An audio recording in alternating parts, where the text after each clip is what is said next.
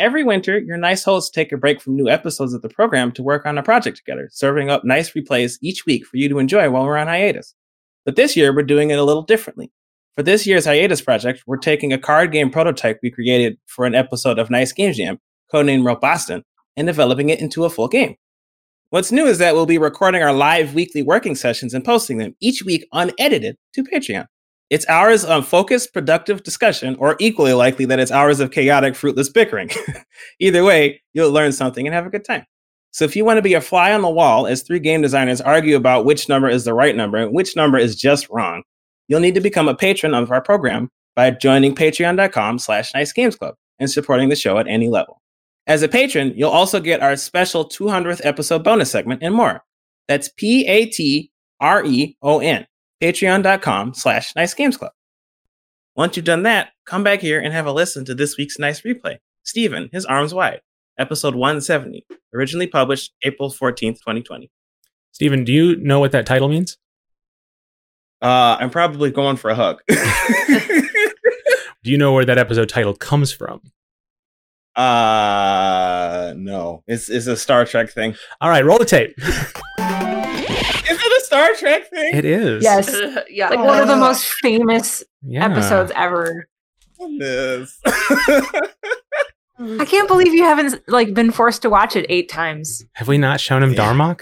How have we not? Is that a Next Generation episode? Mm-hmm. That's probably why. So, Martha, how did it feel doing that intro without hearing the theme song in the background? Very weird. Yeah. Well, it went unsettling. spectacularly.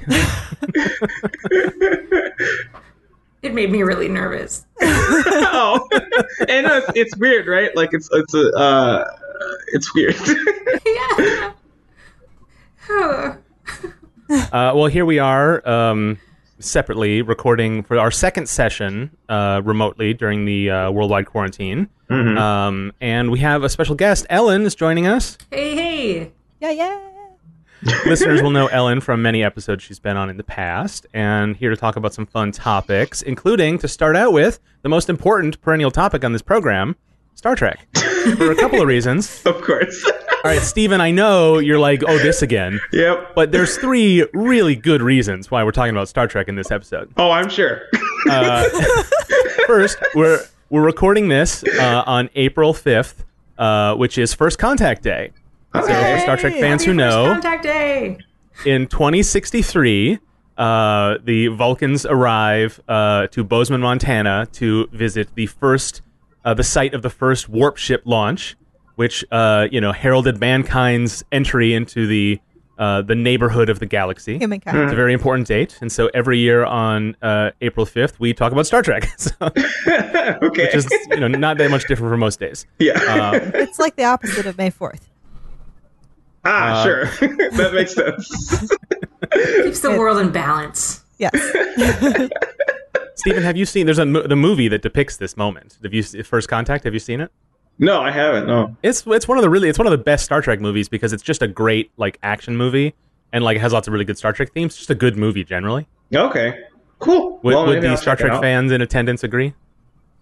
Yes. I have to admit I have not seen it. What? We should do a remote movie day.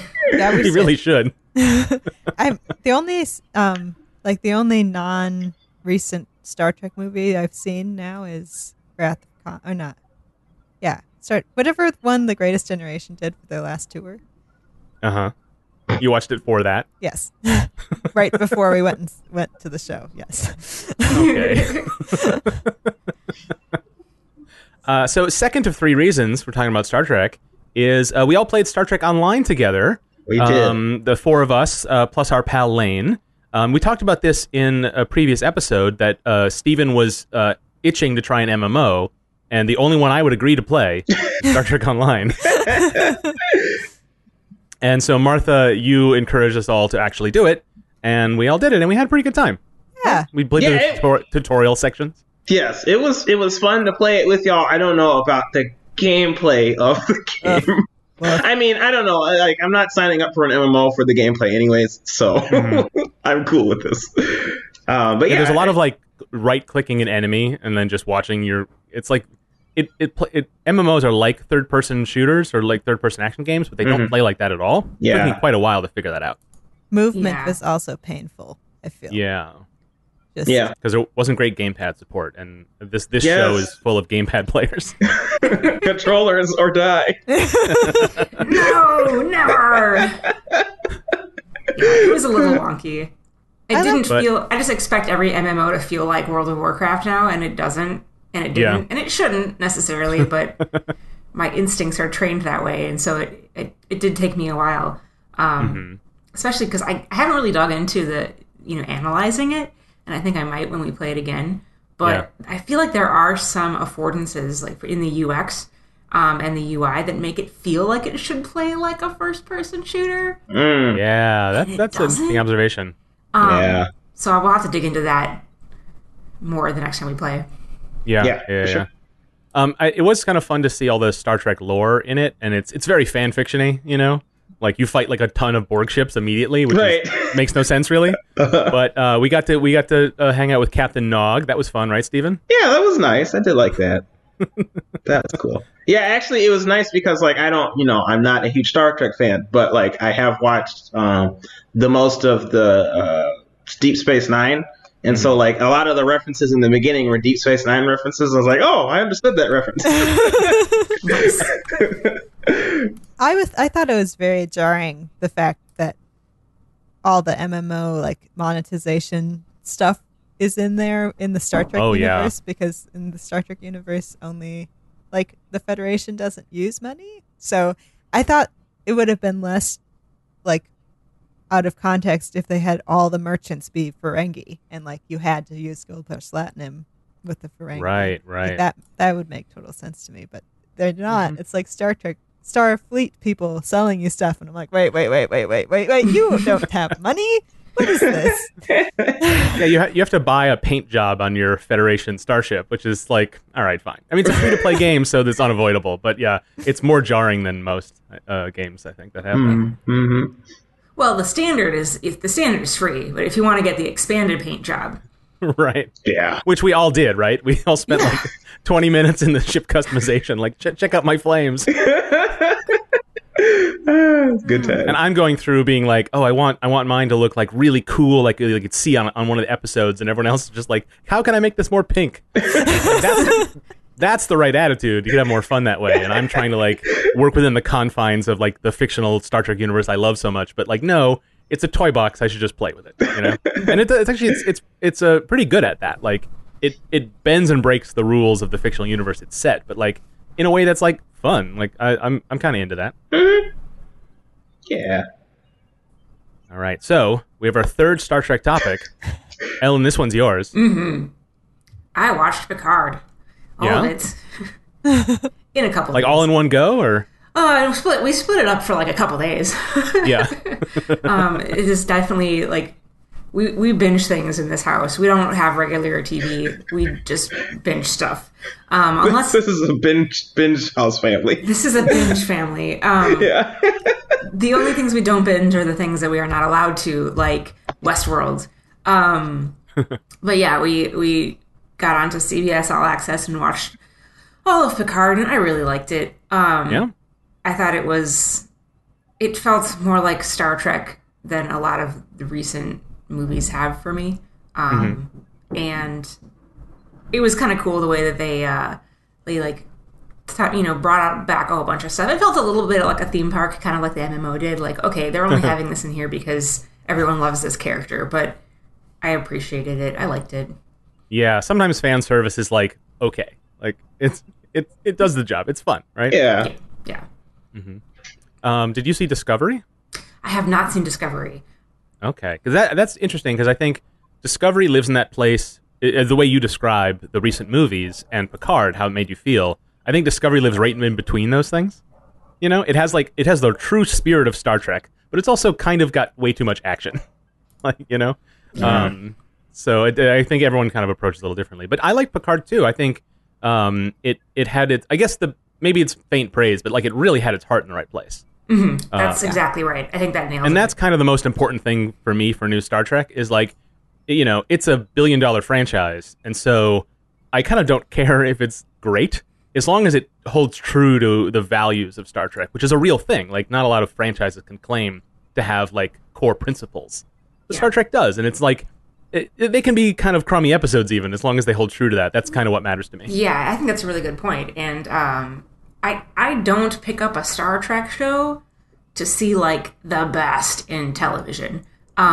Even though throughout my time watching all like a bunch of different Star Trek shows, I have seen some great television, but I go there for, you know, the hope and the optimism. I think is actually something that Picard mentioned. So there's an amazing speech he gives, which, I mean, the finale's been out for a couple of weeks, so I don't think this, spoilers, you can skip ahead a bit, but there's this great speech where he's, like, all of the evidence in the show is telling you that this, like, terrible prophecy that the Romulans have been, worrying about is, in fact, a true thing. And their like, murderous rampage to prevent this horrible thing, you start to think, oh, maybe they have a point. And at that moment in the show, Picard gives this speech that just says, like, you know, we're better than that. Like, maybe there's this prophesized doom, but, like, we're humans. We're smart. We're capable. We're empathetic. Like, we have tools. And I just love that so much.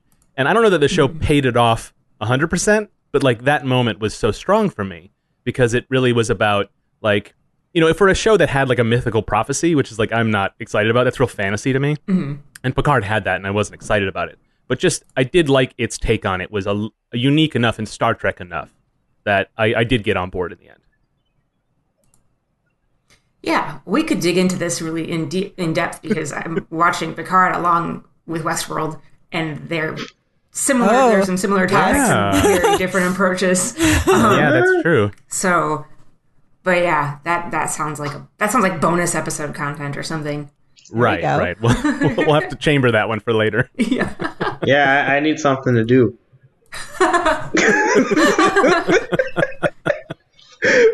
Are you completely, like, how we talked previously about how you really just want to get out of the house, Steven? You want to get back to your office. Is that getting worse and worse now? I mean, I just want to socialize with people. I live by myself, so the only people I interact with are the people I order food from, and then it's really just because everybody's like delivering food and just putting it on the door or putting it outside of your door. Like, I'll go out there and I'll pick up my food and they'll say thank you, like from 10 feet away or something. I'll be like, thank you, and then that is all the interaction I get. And you really want to be like, what's new with you, pal? Yeah, please talk to me, but I'm not doing that. So, yeah, it's kind of where I'm at. So I miss the office because I had daily interactions with people and stuff, and it was nice. But it's cool. I make it do with what I got. Someday we will be allowed to breathe the same air as other people. Yes. Yeah. And then that day I will be giving hugs. Yes. Lots of so hugs. Watch out, everybody. Steven's just running down the street, his arms outstretched. And I tell you, like, we do imagine the end of this as being like a moment, but it's going to be a slow process. But once we all feel safe and that process is over, I would not be surprised if, like, random hugs on the street are not a common thing. Yeah, because it's a thing we all share. Like, it's we've, like, in my lifetime, we've had things that have been world events, but nothing that everyone on the planet shares. Yeah, in not exactly the same way, but in a lot of the same ways. So, speaking to that Star Trek sense of optimism, I have a little bit of that as to how we're going to come through with this. Yeah, you know, Steven, his arms wide. Yes.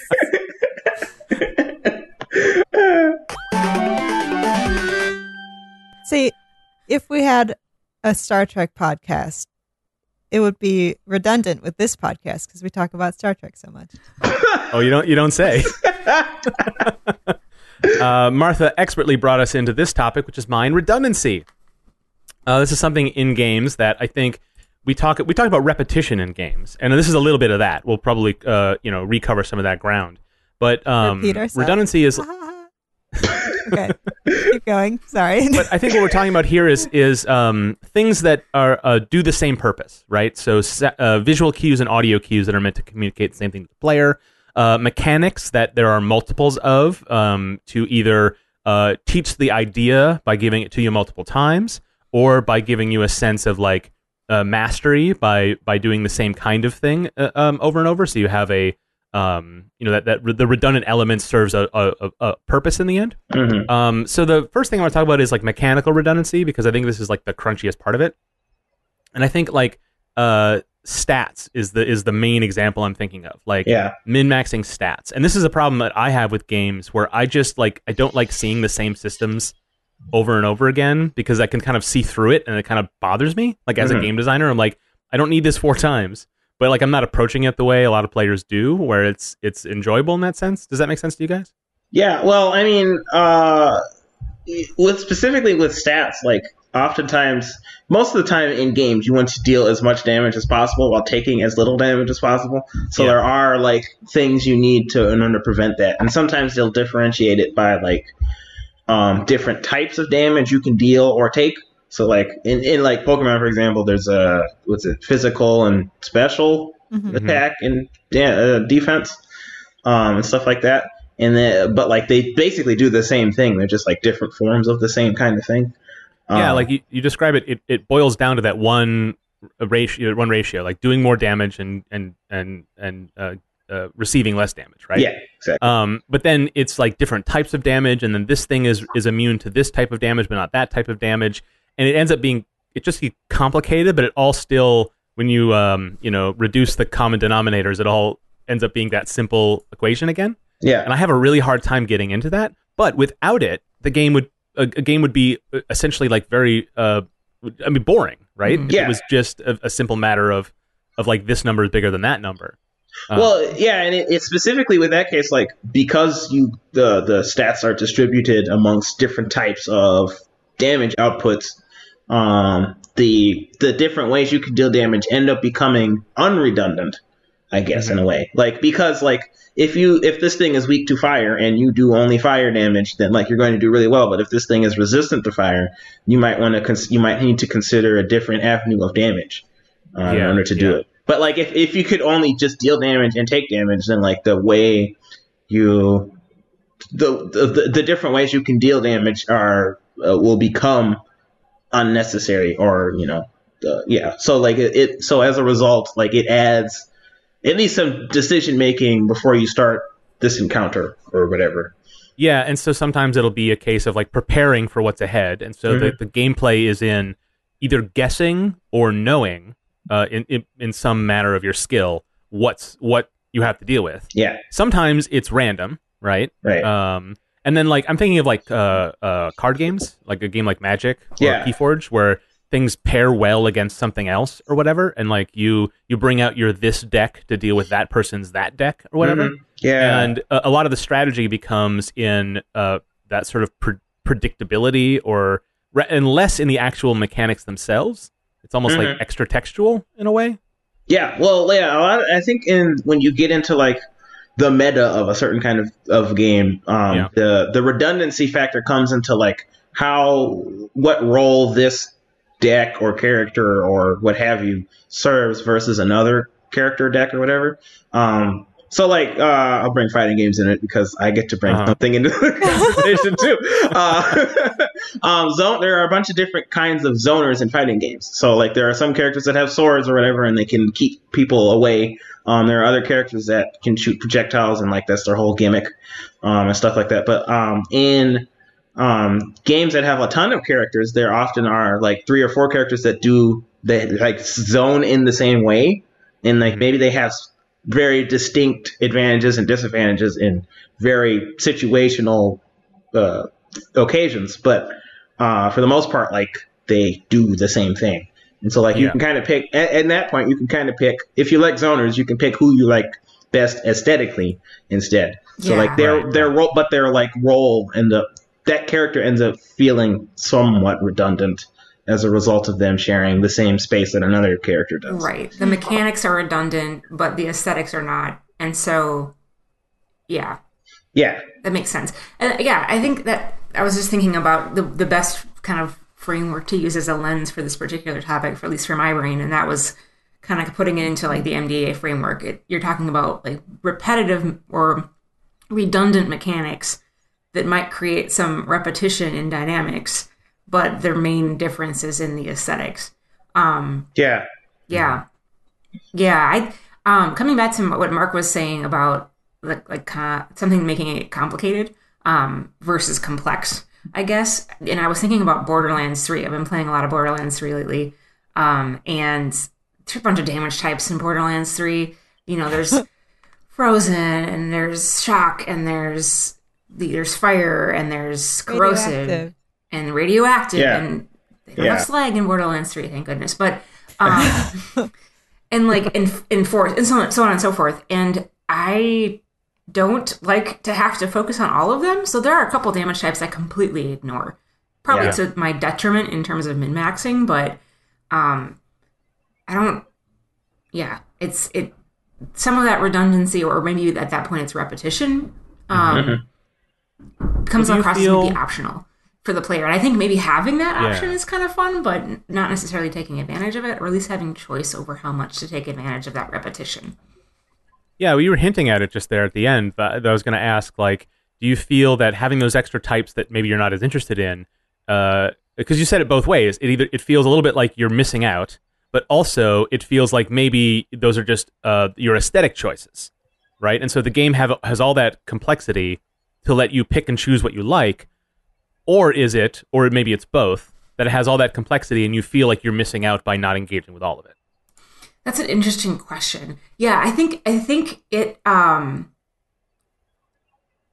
it's kind of I feel like it's kind of, I'm trying to think about this maybe in terms of musical analogy, but you've got, you know, a few different characters, you've got many different ways to configure those characters, but those many different ways have some similarities. So regardless of what character you're playing in Borderlands 3, you are going to be able to play with some of the same weapons and some of the same damage types as all the other characters, even though they might have different abilities and they for sure have different aesthetics. And so those kind of repetitions, a repetition of those damage types and weapons and so on and so forth and mechanics across those different characters enables you as a player to like feel like you have a lot of choice, because you do, even though if you're looking at some of those choices, you're going to see repeated or redundant dynamics, I think, in the way that those choices are set up. But the aesthetics of playing through that in those different ways might not feel repetitive. So if I play through the same story with the same character, Amara, that I'm playing, and I change her build up a little bit, or I deal different types of damage, it's going to bring a different experience, even though some of their experience is repetitive or redundant. Yeah, that's a good way of looking at it too, because like if you have those different, if you have like multiple types of ways to do the same kind of thing, then like as a player you can choose a play style or aesthetic that you enjoy more.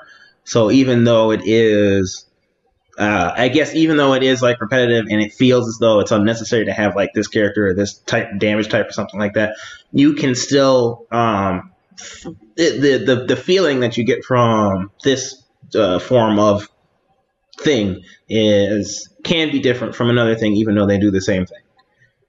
Right. Way of describing that, but yeah.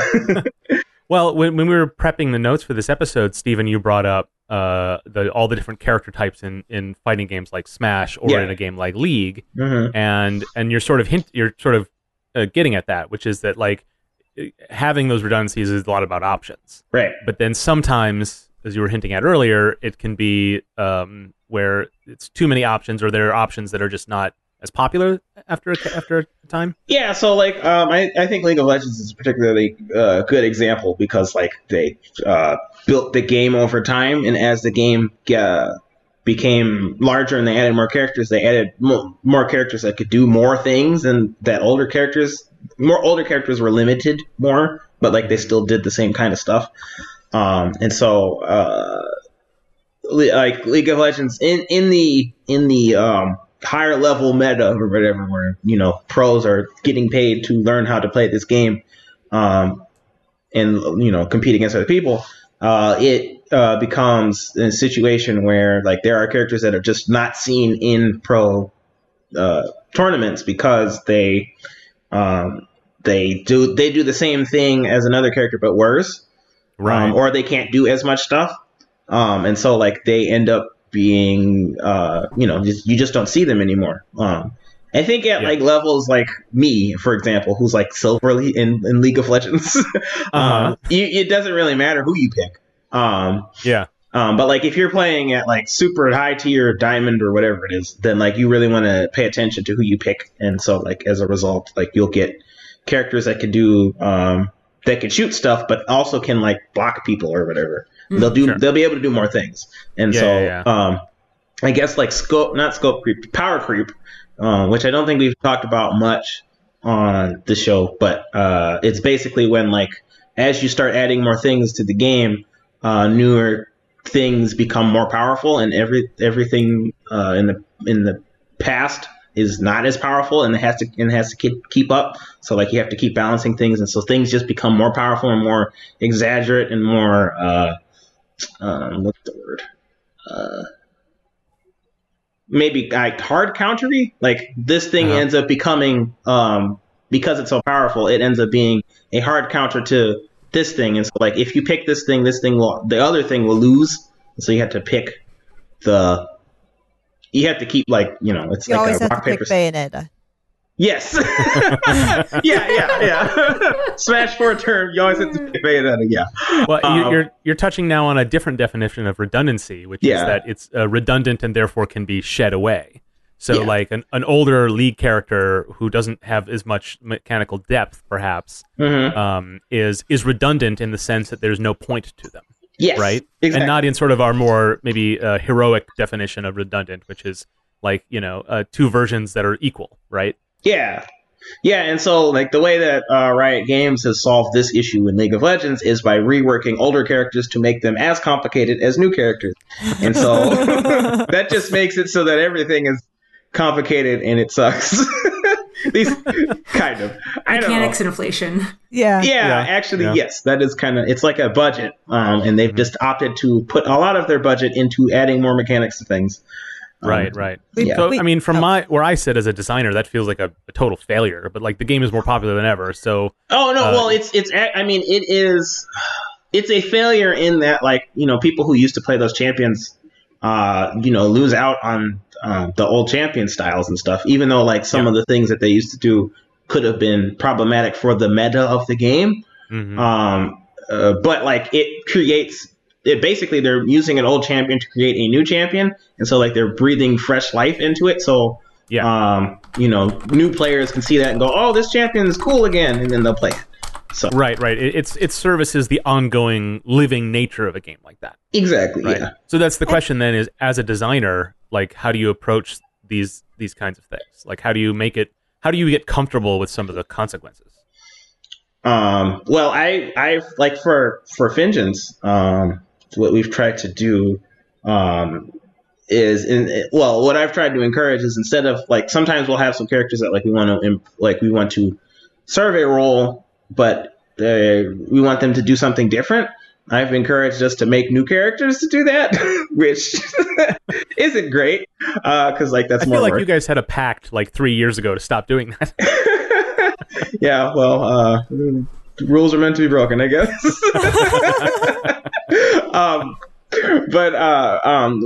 Like another way we've tried to do it is like we tried to add these abilities to characters through the shop system. Like you can purchase new abilities for your characters and stuff. So that, and like not every character has access to all these different things. So that allows them to be built in a way that like you could use one of the tankier characters in Vengeance, similarly to other tanky characters, or you can use them or change the way that they do things so that they can deal more damage, but they'll deal damage in the way that makes sense for that character. And so like maybe they do more damage to a ton of enemies, but not as much damage to a single target or something like that. So you can spec them out in a way that makes them unredundant. But there are like redundant builds per se that you can have in Vengeance. That's how I've dealt with it. Martha and Ellen, you have both had some time with Vengeance. So between those two options, more characters or more options on a fewer number of characters to introduce the sort of like advantages of redundancy, which approach speaks more to you? Well, when I play Vengeance, I don't have this problem because I only play Sparky. Although you reworked Sparky at one point, and it really messed me up. But then I figured it out. So Yeah. As long as Sparky's in the game, I'm good. Well, that's like Sparky is a damage dealing character, right? We have a few characters that deal a bunch of damage, but like because we have avenues to make characters feel different or like serve different purposes, Sparky is allowed to exist in the game. It's a weird way of describing that, but wow, I see how it is. Do you know what I mean? Just like alienate all your Sparky fans, Steven. I mean, like, we can have Sparky as a damage dealer and also have other characters be damage dealers, and it's okay. Got it. Yeah. Yes. But Sparky is the best, so basically all other options don't matter. Right, exactly. See, this is what I'm saying. I hope I won those Sparky fans back. Yeah. You did. Yay. That kind of makes sense of the way that I was thinking about it, though, because, like, the way that I play Vengeance is with other people, and I feel like because of the way that I play with other people, it would be more fun for me to have more characters that have different kind of core abilities and have this broad range of different people I can choose and just jump in and start playing differently. Yeah. Although I really can appreciate the other type of redundancy as well, where you have like deep talent trees and lots of different flexibility in terms of what abilities you can grant your character, and sometimes you do run into redundancies or with the other people that you're playing with, or in the case of the Borderlands 3 playthrough I did recently, we had a really amazing ranged character and I was in melee, so I basically never got to anything. It was already dead by the time I got there. So it wasn't, I don't know if it was so much redundancy as, I don't know, bad planning. But yeah, I don't know. I think with Vengeance specifically, I lean a little bit more towards the broad range of characters. Yes. Sure. Yeah. Especially for jumping in. Mm-hmm. I think that works the best because if you have lots of depth and you want someone to join, just, oh, hey, come play. Like, and they have to figure out a bunch of trees, like that might not be as fun as, oh, you get to pick between like, you know, all these different characters, but you only have to learn like 3 things about each one.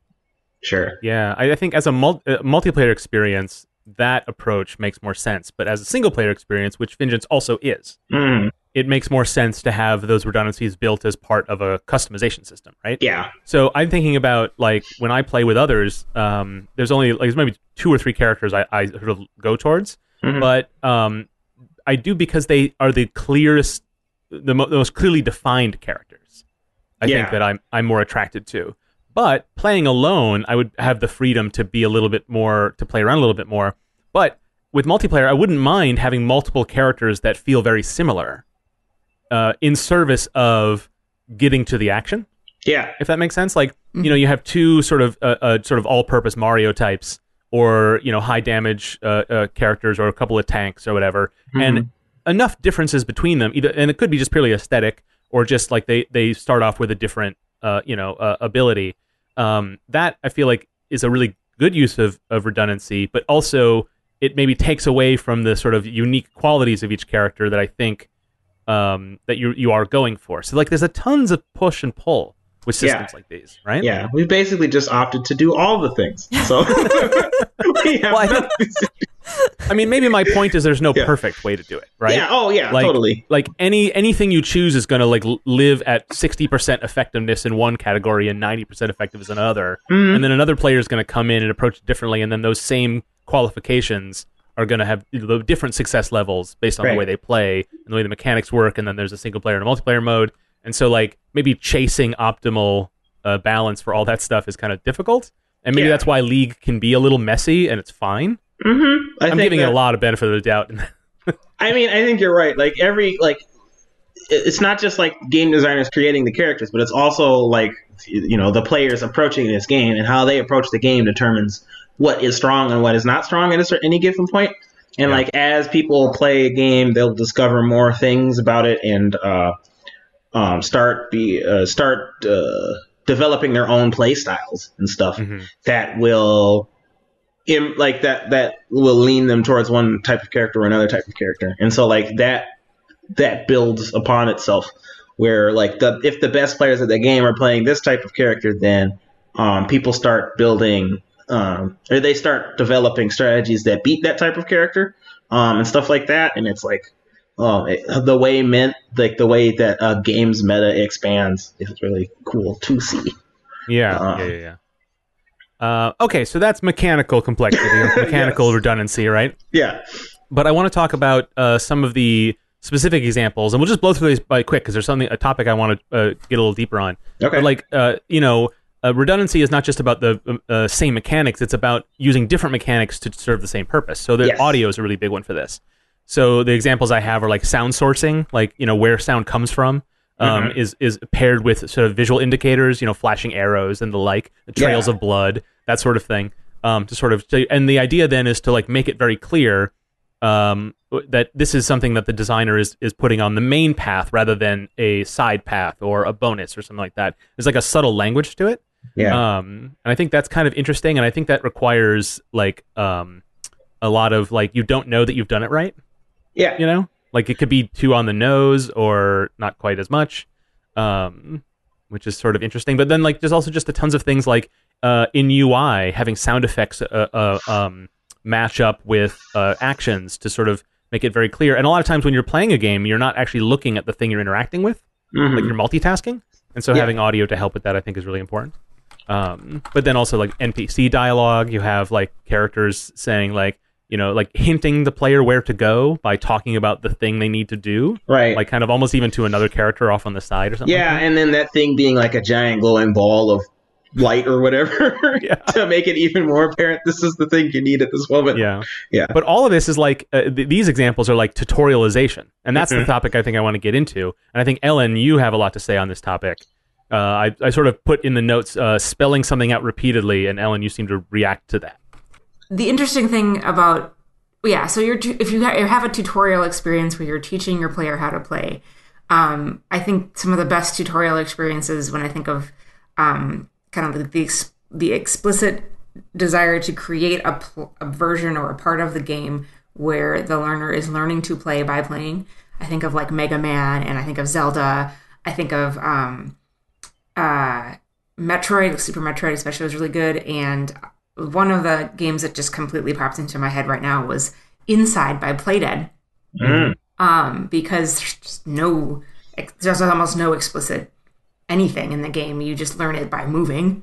And they use some of the elements you were talking about, Mark, to confirm to the player that yes, they are supposed to do the thing that they are trying to do. So they use light, they use sound, they use environmental restrictions to get the player just to start by moving from left to right.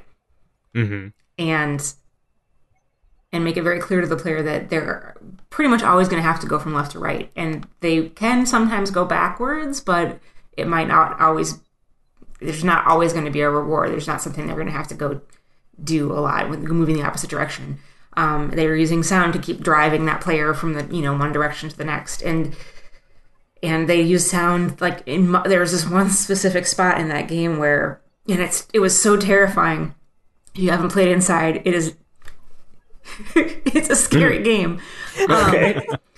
But there was this sound that was like getting louder and louder slowly as you moved through this zone. And it was like this thumping sound, and it felt muted, like it was behind a really huge door or a wall or something. And it got louder and louder and louder until you reached this end point of this zone where there was a door and a wall, and the sound was louder than ever. And so you knew, because of this redundancy in the lighting and the environment and in the sound, that you were about to see the thing. And it was done so well. But I think when I think about the redundancy of communication that you're talking about, Mark, like that moment for me in Inside completely fulfills that example. And it was so powerful and scary. It sounds like that was kind of the sum is, what's the word? Greater than the sum of its parts? Yeah, greater than the sum of its parts. That's the one. Yes. It sounds like that was that moment. And I think that like a lot of these kinds of things are that kind of thing. Like, especially when you combine audio and visual things, because I in the human body, they serve different purposes, but like in the game, they can serve the same thing. But like, so having both of those, having those combinations can help you tutorialize something or make it clear that this is a good thing or make it clear it's a bad thing, stuff like that. It's helpful. And then the question is in the example that Ellen cited, it's taking many different things that sort of contribute to the same purpose, and it feels of a single piece, right? And that's a little different from what other games do or what other games have to do, which is to use that redundancy to hammer it home, right? Either because it's something the player must know, because the system is complicated, right? The advantage of Inside is it's a very elegant design, so there's not a lot of complexity to get lost in, I think. But then the sort of the question I have is some of these repetitive elements that are required, are they there because people need to hear it twice to fully understand it, or because they need to hear it twice because they weren't paying attention the first time? Which, as when we do playtests, we know one thing about players is they don't read instructions. Yeah. And so like, does it feel a little bit like a failure that you have to, between the player and the game? Like, how do you make that feel good and not kind of like, hey, listen, Yeah. That's I think the way, like Mario, for example, the way they approach it is they'll give you a new thing in the level. This is like how all Mario levels are designed. They'll give you a new thing in a level, and they'll give you it framed in a way where it's relatively unsafe, but you can experiment with it. And then they'll give it to you another way, but like it's more dangerous now. There's a possibility of failure. And then like eventually by the end of the level, you'll get tested on it, where you have to do it. You have to show your understanding of this mechanic, this new thing, in order to finish the level. And so that could be a way of making something like having that redundancy, but having the threat level, the danger level, the difficulty curve makes it feel like a unique or interesting challenge. Right. The mechanic is really that last challenge. Yeah. But the things leading up to it are the redundant elements, but it's this kind of sneakily hidden inside additional ramping up gameplay. Yeah, exactly. Yeah, that makes sense. Well, and human brains don't remember things perfectly the first time. That would be scary and probably not something we actually want. We remember or at least I do remember moments where it's like, okay, I should know your name because I've been talking to you for 2 weeks. I don't know your name.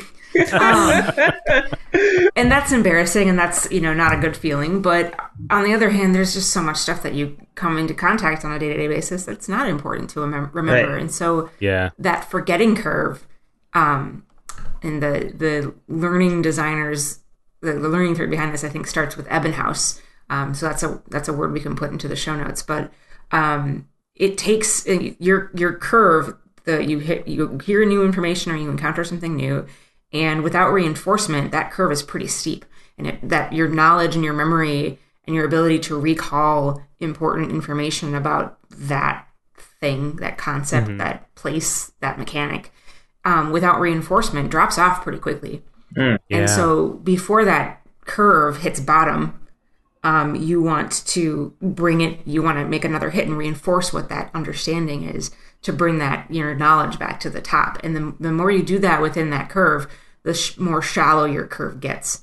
So with reinforcement, your curve like kind of flattens out, and you can maintain strong knowledge or strong performance with that skill for a longer period of time. And I think good tutorial levels that don't just say, hey, here's the thing you need to press, and then never say it again. They deliberately reinforce the skill or the mechanic, or the pieces of the mechanic as the player progresses through that tutorial level. And they're doing that with a little bit of spaced practice to kind of reinforce that as the player's building their understanding of the game. And they're doing it to flatten out that forgetting curve so that knowledge of whatever that skill is or that mechanic stays top of mind as much as the player needs it. Yeah. So how does that work with skills that need to be built on previous skills? Because the thing I was thinking of when you started talking about this is the creation tools in Dreams, which are really quite. It's basically just learning Maya, like like it's Fun. not that much different. I mean, it's a little more fun than that, but like maybe not quite as complicated. But it is they're so powerful. And I had a lot of trouble with the tutorial because I wanted to move through it quicker than it would allow me. And I felt like, oh, I got this. And then I'm like, oh, I feel like I remembered how to do everything, but I didn't know why I needed to know half of it. Mm-hmm. And it felt like, but I'm like, but that's probably not that it's a failure. It's just that it's hard to do something like that when you need to say like, you need to learn this skill so that this skill will make more sense. And having that paced correctly for everybody is a real challenge, right? Yeah, it is. There's a something that can become automatic. So when you're learning skills, and our language around describing what happens with learning is so limited, and I wish that we had other different words for like learning versus acquiring or honing or something. Because when I think about learning, I think about learning a fact.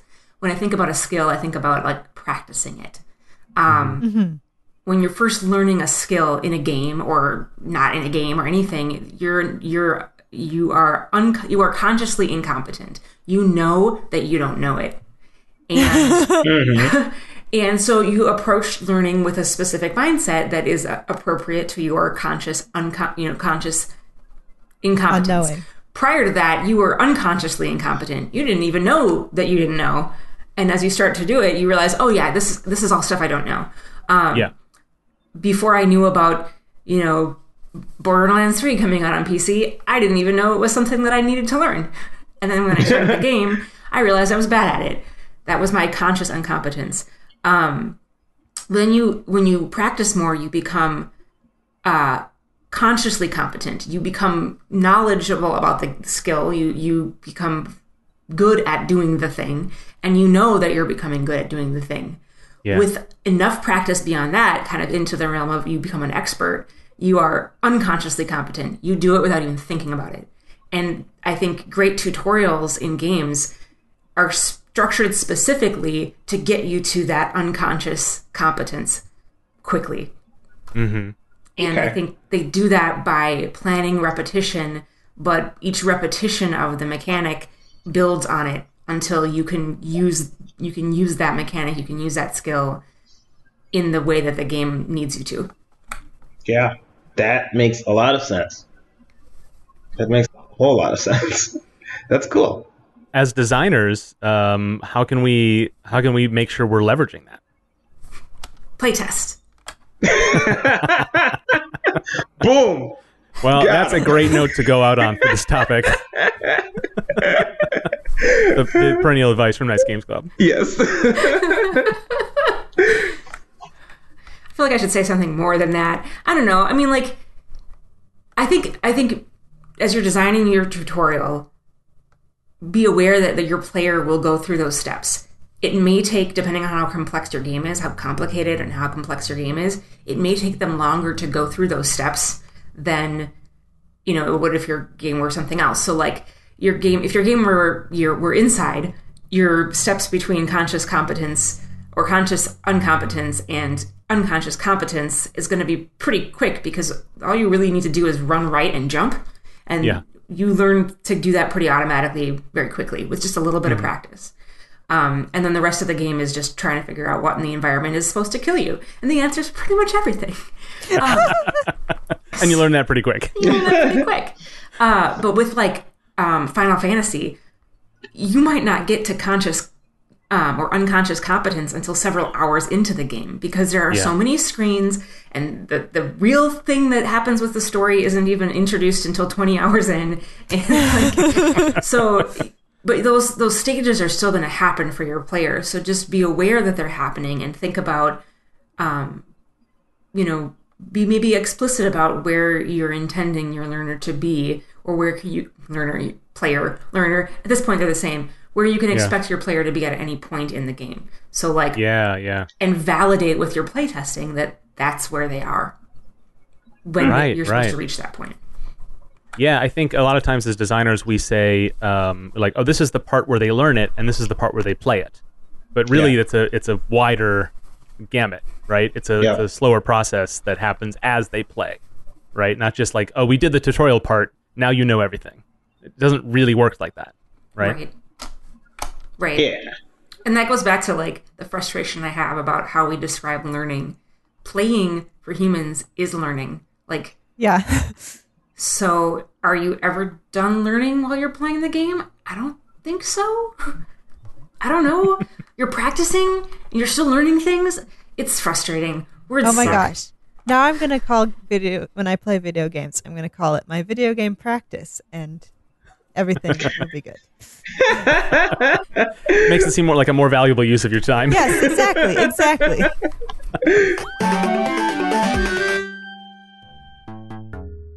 Do y'all use Twitter?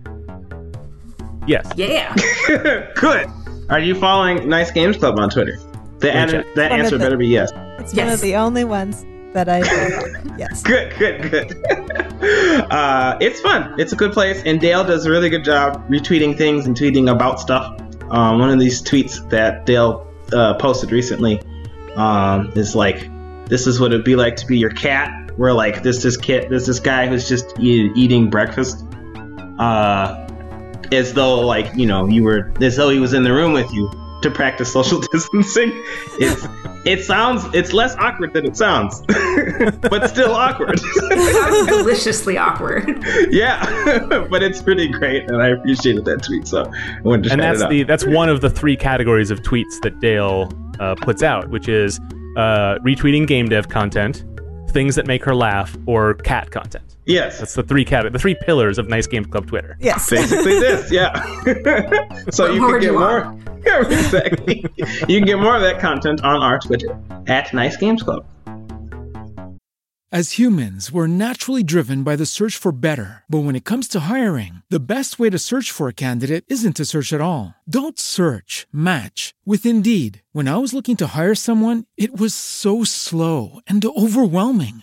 I wish I had used Indeed. If you need to hire, you need Indeed. Indeed is your matching and hiring platform with over 350 million global monthly visitors, according to Indeed data, and a matching engine that helps you find quality candidates fast. Ditch the busy work. Use Indeed for scheduling, screening, and messaging so you can connect with candidates faster. And Indeed doesn't just help you hire faster. 93% of employers agree Indeed delivers the highest quality matches compared to other job sites, according to a recent Indeed survey. And listeners of this show will get a $75 sponsored job credit to get your jobs more visibility at Indeed.com/podcast. That's Indeed.com/podcast. Terms and conditions apply.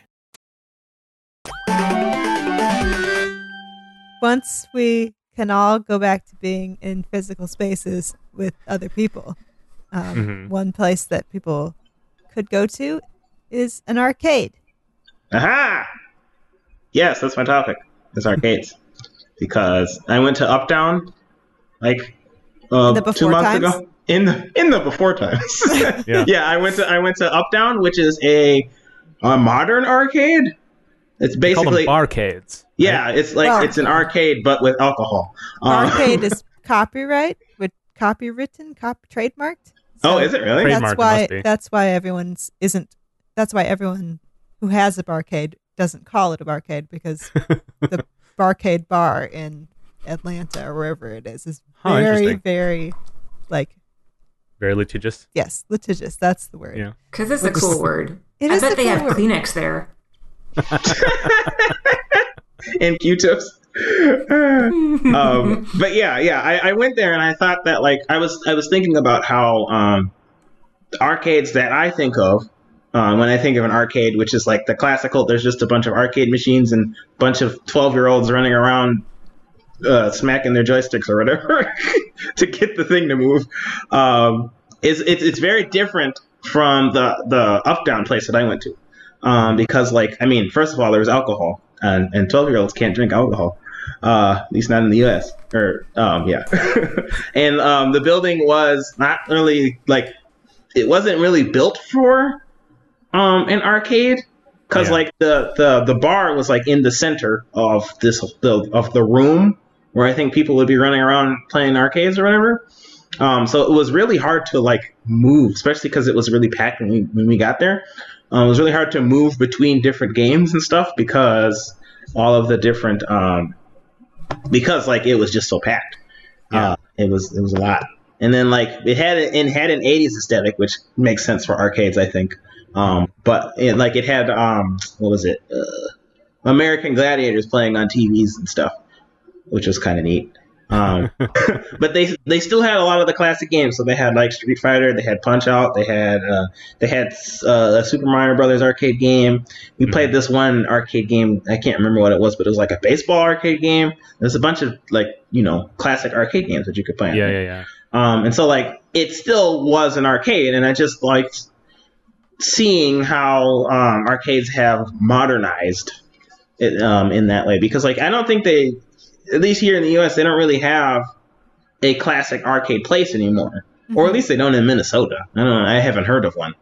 I mean, even when I was a kid, like in the 90s, like arcades were like there were very few standalone arcades. Yeah. They were usually part of like a mini golf complex or something like that. Yeah, or the bowling alley or the movie theater. Right. Yeah, right. It had a off section. To the side.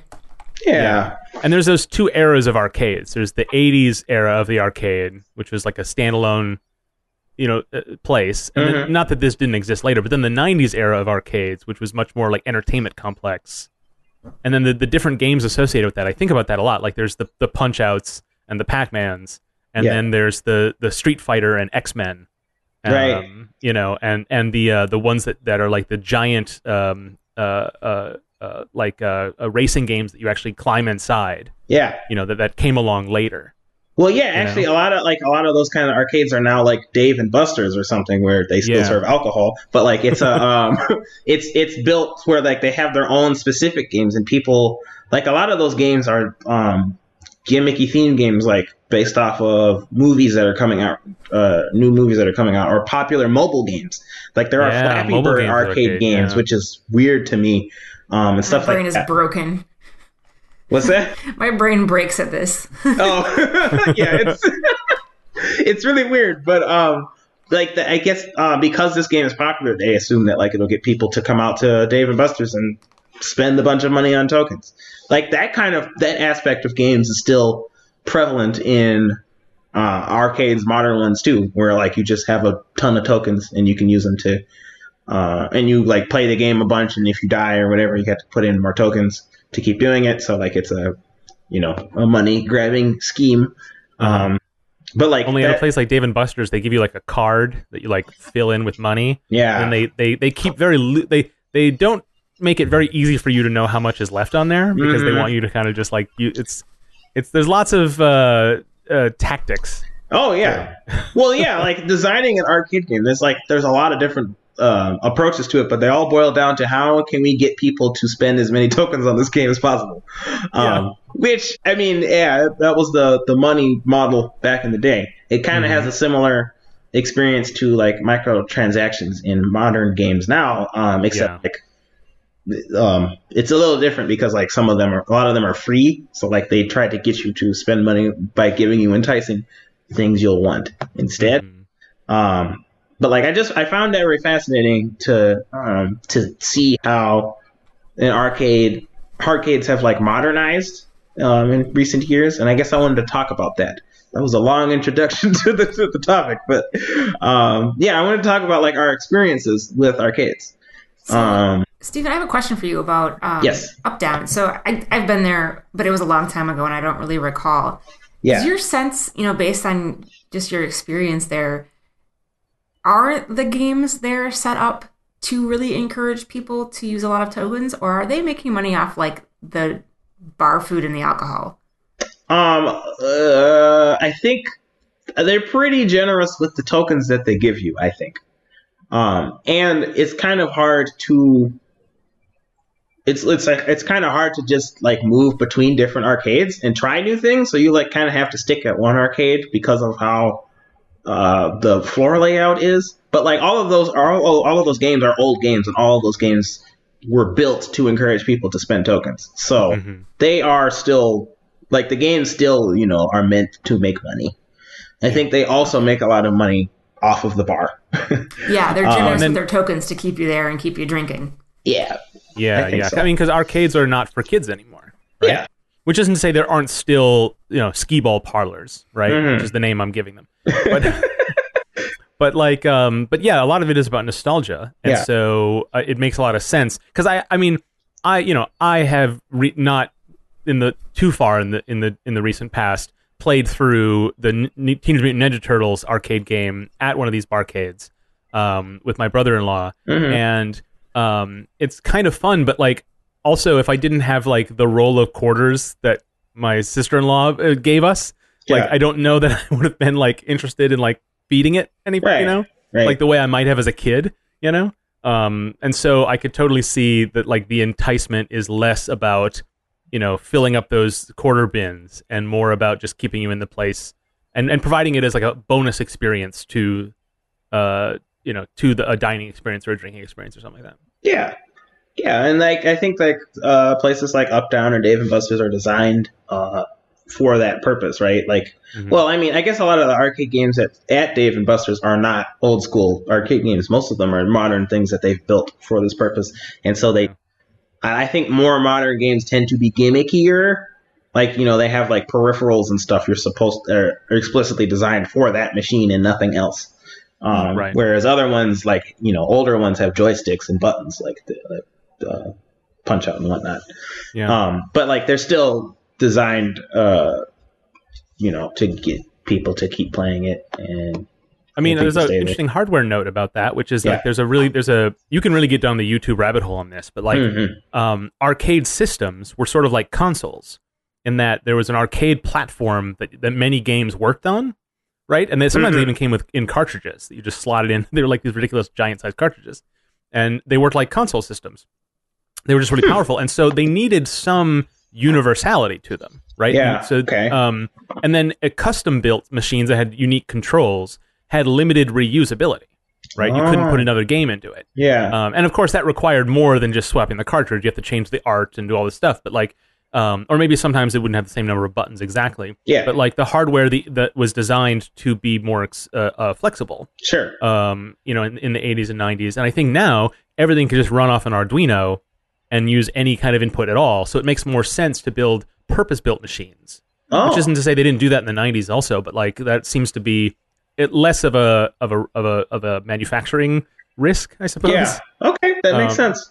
I bet a lot of those machines are explicitly built for Dave and Buster's. So Dave and Buster's is like, I'm going to buy this Sonic the Movie arcade game or whatever. Yeah. I think I've even heard that in their advertising, like only at whatever, because they're the only customer of that kind of product. Exactly. Right. That's probably a pretty stable surface as long as the games are making enough money. That's kind of neat. I mean, no one's going there now, but right. That's true. Someday. Yeah. Yeah. The after times. But yeah, I think we all kind of grew up past the age of when arcades were popular. But the experiences I had with arcades were basically like at a movie theater or at like maybe they had like an arcade station at the state fair or something. And that was most of the arcade experience that I had. Is that similar to y'all? What games did I play? One game I really liked, when there was a bowling alley that we used to go to when we were in elementary school, and there was this one game called, I think it was called Dino Dash or Dino Run or something, and you basically just like time your mashes to this button to get your dino to run the fastest. But that was super fun.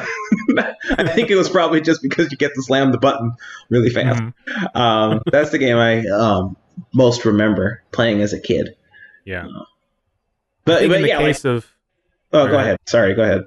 Oh, I was just gonna say, I think in the case of our generation, that because our arcade experiences were sort of limited in a lot of ways, there is one or two games we remember.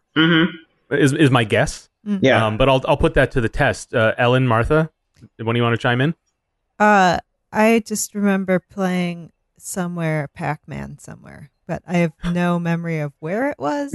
I just remember getting frustrated because I'd have to go ask my parents for more quarters. And like at the state fair, they have all the arcade tents or whatever. Yeah. And I just remember going and watching people playing DDR. Oh yeah, right. There's like some really, really good people. Like people go on show off at the state fair and like are just dancing really, really, really fast. Well, yeah, that was that's a specific thing I didn't consider because I didn't really play DDR, but like that game brought on its own era of arcade stuff where there were a lot of like rhythm based arcade games that were built because of how popular DDR was, and like I know that like it became a point where like it expanded to consoles, and you could you could play DDR at home with the DDR mats that they had. Yeah, that was cool. So, yeah, there was that time where the those rhythm games sort of revitalized arcades, but I think they revitalized wherever they were. I don't seem to recall more arcades being built in that era. Yeah, necessarily. It just brought some more people to those places that still had machines. Yeah, right. At least in America, right? Like I think like taiko drumming is still available at many locations in Japan, right? That's true. Like Konami still makes a bunch of stuff, and there's other cultures that still have a large arcade presence, but we're just talking about our country here. Yeah, for sure. Yeah, Ellen, do you have any arcade games you remember fondly from your youth? I don't remember the name. I do remember our movie theater in the town where I grew up, which was like ruralish Minnesota, exurb Minnesota, had a bunch of arcade games. We would play them like when I was in middle school. We'd go there, and before the movie started, or for sometimes well after the movie ended, we'd hang out in the lobby and we'd play the games there. And I remember there was one where it was shooting asteroids in space. I'm shooting something in space. I can't remember exactly what it was, but it wasn't something I would spend hours at there because it was kind of like a before and after activity. But I would always look forward to getting to the movie theater a bit earlier or staying afterwards to try to, pop some recorders and do a better score than I did last time. Yeah. Oh, yeah, and I bet in movie theaters are particularly well equipped to have people have arcades because arcade games tend to be shorter games, like the sessions anyways. They're like 5 minutes, sometimes 10 minutes. And like if you're waiting for you're going to the movie theater and you're looking for a movie to watch and you're waiting for this movie to start, you can just go to the arcade, pop in some quarters or whatever and play some games before seating is opened and stuff. Yeah. Anywhere where there's a couple of minutes to spare and a large lobby to place a machine or two, like that seems to be conducive. In movie theaters, absolutely. The movie theater that I grew up near and later worked at had a Gauntlet machine, a 4-player Gauntlet machine. Yeah. And I grew up with Gauntlet on the NES. Yeah. So when I became like a preteen and saw this machine there, and then later as a teenager and I worked there, like it was nostalgic already, and the machine was even older, than my NES port, right? Yeah. Wow. And so it's kind of an interesting sort of backwards way into it. But I also remember that location also had a Cruisin' USA. Oh, okay. Which was on the Ultra 64 arcade board. Oh, which was the basis for the Nintendo 64. Huh. Okay. And it was when it was like a Silicon Graphics arcade. It actually didn't have like a ton. It was close, but not exactly a Nintendo 64. But you would see many people know that Nintendo 64 was in marketing or in press called the Ultra 64 for a long time before it got its actual name, and they were going to call it that. And I think cooler heads prevailed. But the only place you can still see that as a branding expression is in some of these arcade games where that system was used. And I remember distinctly, and then like waiting, like, oh man, like this new Nintendo system's going to come out, and it uses a Silicon Graphics supercomputer, and it was like, I bought into all that hype. Yeah, I remember that's that cool. distinctly. Yeah, but the other one is the bowling alley I was at when I was a kid had Mortal Kombat.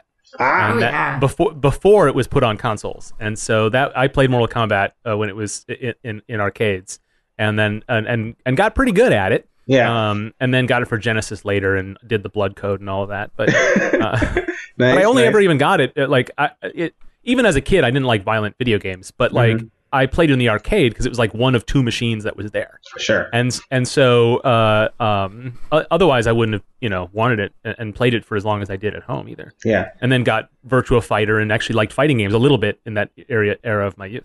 Oh, what happened? I grew up, Steven. Wow. Dang. So I have a question for you guys. It's kind of like a future-oriented question, but like, Yeah. you mentioned Up Down and Barcade trademark. So there's a place, there's a place in our ecosystem of gaming and social, places, at least for the after times, where you can go and you can play arcades, and it's a social place. And the point of your going to this location is to play the games that are there and have a good beer. Yeah. But we've also described, at least in the past, arcade games being present kind of in these staging areas where you are getting ready to go do something else. You're getting ready for your bowling lane to open up. You're getting ready for your movie to start. You're waiting for your boyfriend to get popcorn, and you're going to go play a little bit of Mortal Kombat or whatever. Is there still a space for that, given that mobile phones are so ubiquitous? You can't be as bored sitting in a lobby anymore. Oh, that's a good question. Good question. I hadn't considered that before. If you have your phone, there's plenty of free games on your phone. There's less of a social aspect to most of those to mobile games, at least in terms of socializing with people you are with in the moment. So, like, if you play at an arcade machine, everybody can watch you play at the arcade machine, and there are multiplayer arcade games. So I think that's a theme to some of these more gimmicky machines, like a Dave & Buster's, is they have enormous screens. Yeah, they're meant to be watched by others. Exactly. Yeah. Right. Yeah. So I think that, like, and plus part of the fancy machines have like gimmicky looking peripherals and stuff that, like, encourage you to come over and see what's up, and play something in a way that is unique to that particular game. I just remembered about the fact that we have pop-up arcades happening all the time in the indie game community. Like, whenever we show off games at conventions and stuff, you have like either people bring screens, or they make have projectors and project them onto projector screens or whatever, and that's basically it's a traveling arcade or a ephemeral arcade. Yeah, that's a good point. And people play in the same way too. They pop in for a minute or two, and it's the arcade experience, even if it's games that weren't necessarily designed to be played in arcades. Yeah. Okay, guys, I have an idea. We get a food truck, right? And then we make an arcade truck that just follows the food truck around. Yes. That wasn't where I thought you were going with that.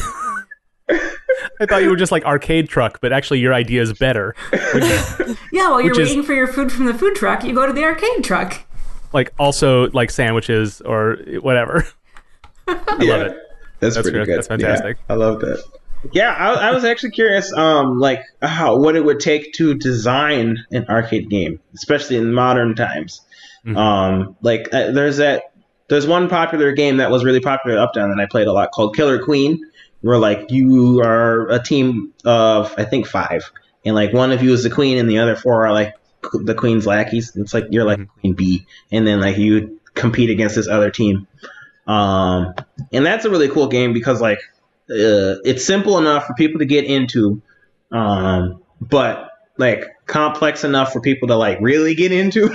And so, like, I ended up spending most of my tokens in that game compared to, like, other games.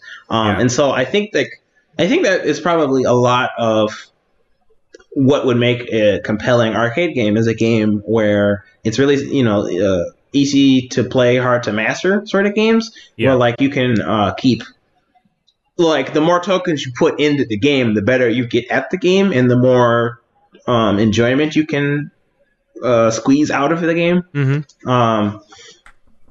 that's, I don't know that there's a lot of arcade games that are built in that way. I know no, go ahead.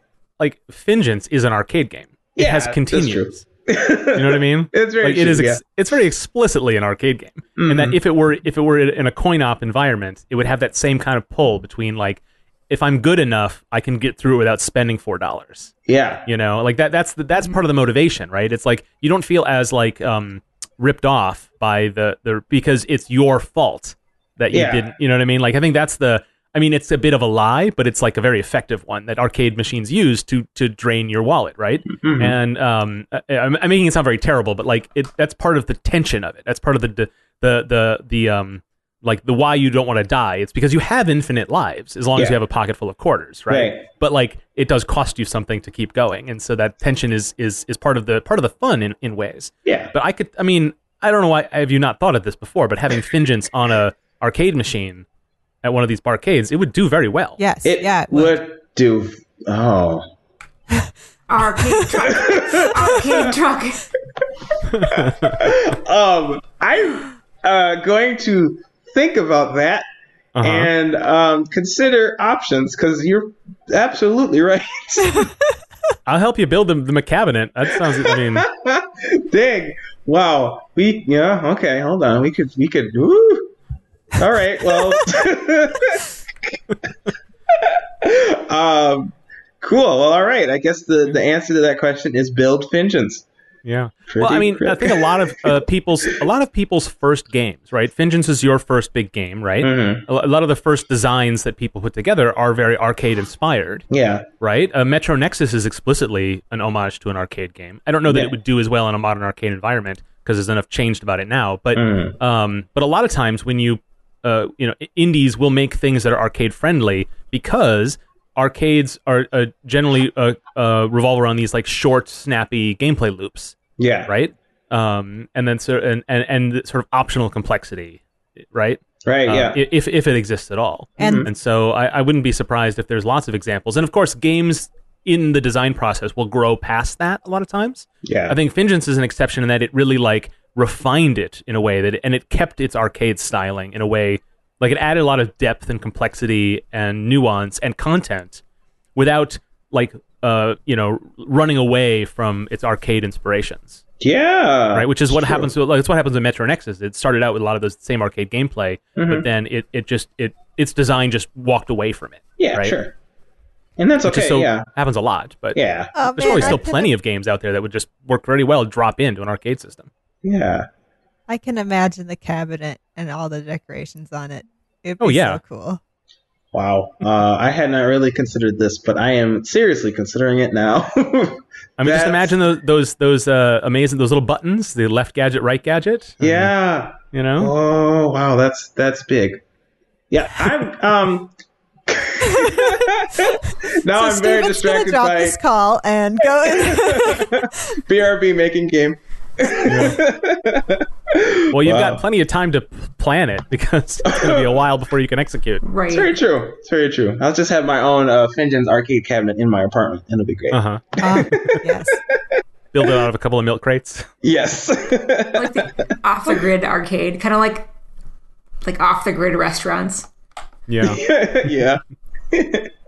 Well, we have there's the local cabinet that has a bunch of local games. The Donutron is at Glam Doll Donuts in Minneapolis. That's very true. Yep, and that has I think it's just a PC like stuffed into an arcade machine. It looks gorgeous, and it just has a launcher on it, and it can run any local game and has plenty on it already. Mm-hmm. That's a really cool expression. I think I'm surprised that's not more common as a thing because there's lots of like plans on the internet for how to build stuff like that.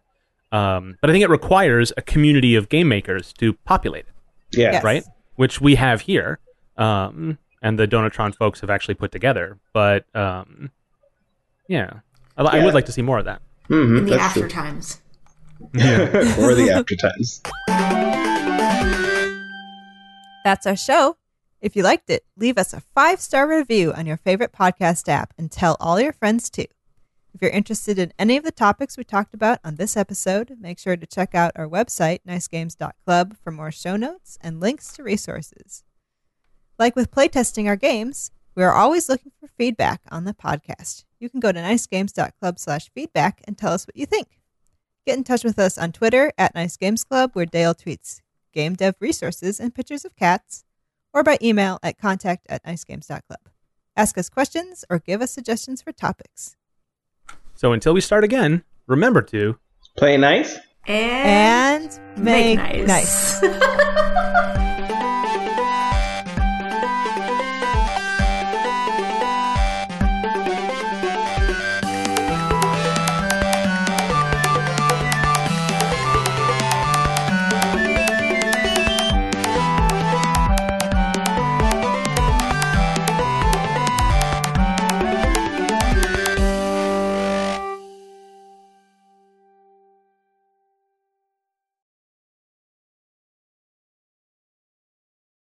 As humans, we're naturally driven by the search for better. But when it comes to hiring, the best way to search for a candidate isn't to search at all. Don't search, match with Indeed. When I was looking to hire someone, it was so slow and overwhelming. I wish I had used Indeed. If you need to hire, you need Indeed. Indeed is your matching and hiring platform with over 350 million global monthly visitors, according to Indeed data, and a matching engine that helps you find quality candidates fast. Ditch the busy work. Use Indeed for scheduling, screening, and messaging so you can connect with candidates faster. And Indeed doesn't just help you hire faster. 93% of employers agree Indeed delivers the highest quality matches compared to other job sites, according to a recent Indeed survey. And listeners of this show will get a $75 sponsored job credit to get your jobs more visibility at Indeed.com/podcast. That's Indeed.com/podcast. Terms and conditions apply.